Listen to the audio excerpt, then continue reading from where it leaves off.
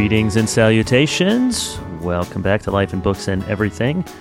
I'm Kevin DeYoung, and I'm reading my latest World article, which is actually from a week ago. It's taken a little time. We've been experimenting with different microphones and sound machines and sound neutralizers. Anyways, hopefully this sounds good, and we're trying to step up our game to make sure that the podcast and these recordings consistently sounds excellent.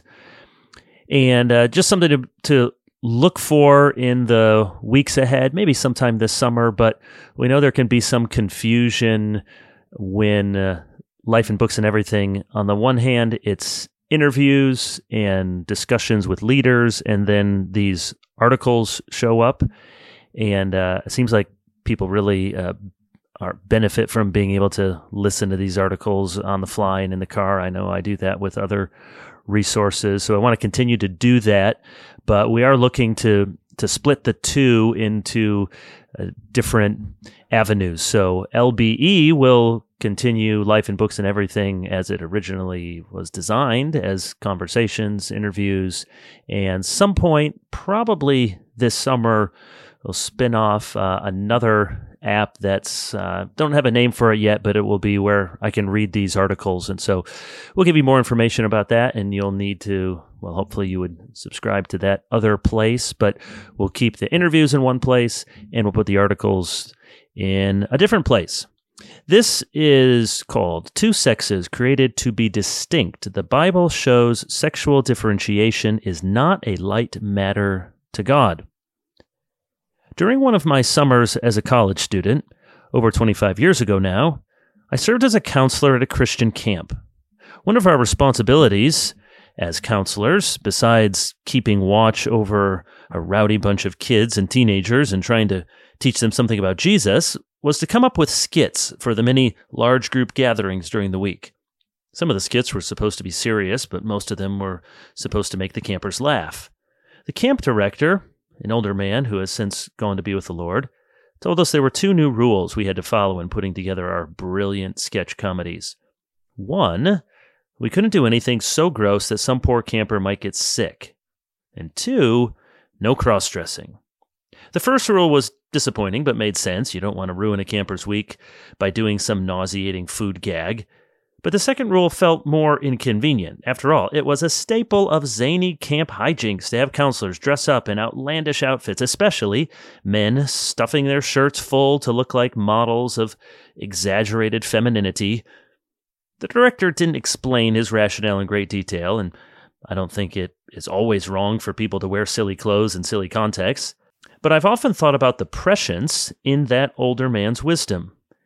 He knew that we were performing for puberty-throttled teenagers. Even in the late 1990s, he could see the potential confusion that a week of cross-dressing skits might cause. Likely no one would have been scarred or led down a path of sexual deviance, but he figured, why risk it?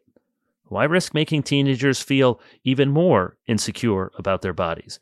Why risk presenting drag, and I'm not sure we even knew the term at the time, as a fun, playful option for Christians? Maybe he was stricter than he needed to be, or maybe he was ahead of his time. Anyone with half an ear open to the news knows that we are living through a disturbing and disorienting cultural moment in which grown men and women don't know, or pretend like they don't know, the difference between men and women. Trans news is in the news every single day, whether it's Dylan Mulvaney drinking Bud Light, or J.K. Rowling getting pummeled online, or entertainers coming out as non-binary, or influencers lecturing their followers about preferred pronouns, or manly-looking women, quote-unquote, taking the prize in women's sports, or drag queens gyrating for little children, or politicians lauding the ghastly disfigurement known as gender-affirming care. We are awash in a world that refuses to believe that God created man in his own image. In the image of God he created him, male and female he created them. Genesis 1:27. Thankfully, while the pastoral and personal issues are complicated, and they are whenever we're talking about a real live human being in front of us, those genuinely struggling with gender dysphoria, trying to make sense of themselves and their place in the world, those are difficult. They require lots of patience and pastoral wisdom. The biblical teaching is not nearly so complicated. The biblical teaching on the trans issue is rather straightforward. Deuteronomy 22, verse 5, for example, states matter-of-factly, a woman shall not wear a man's garment, nor shall a man put on a woman's cloak, for whoever does these things is an abomination to the Lord your God. I know citing a verse from the law of Moses can be fraught with difficulties.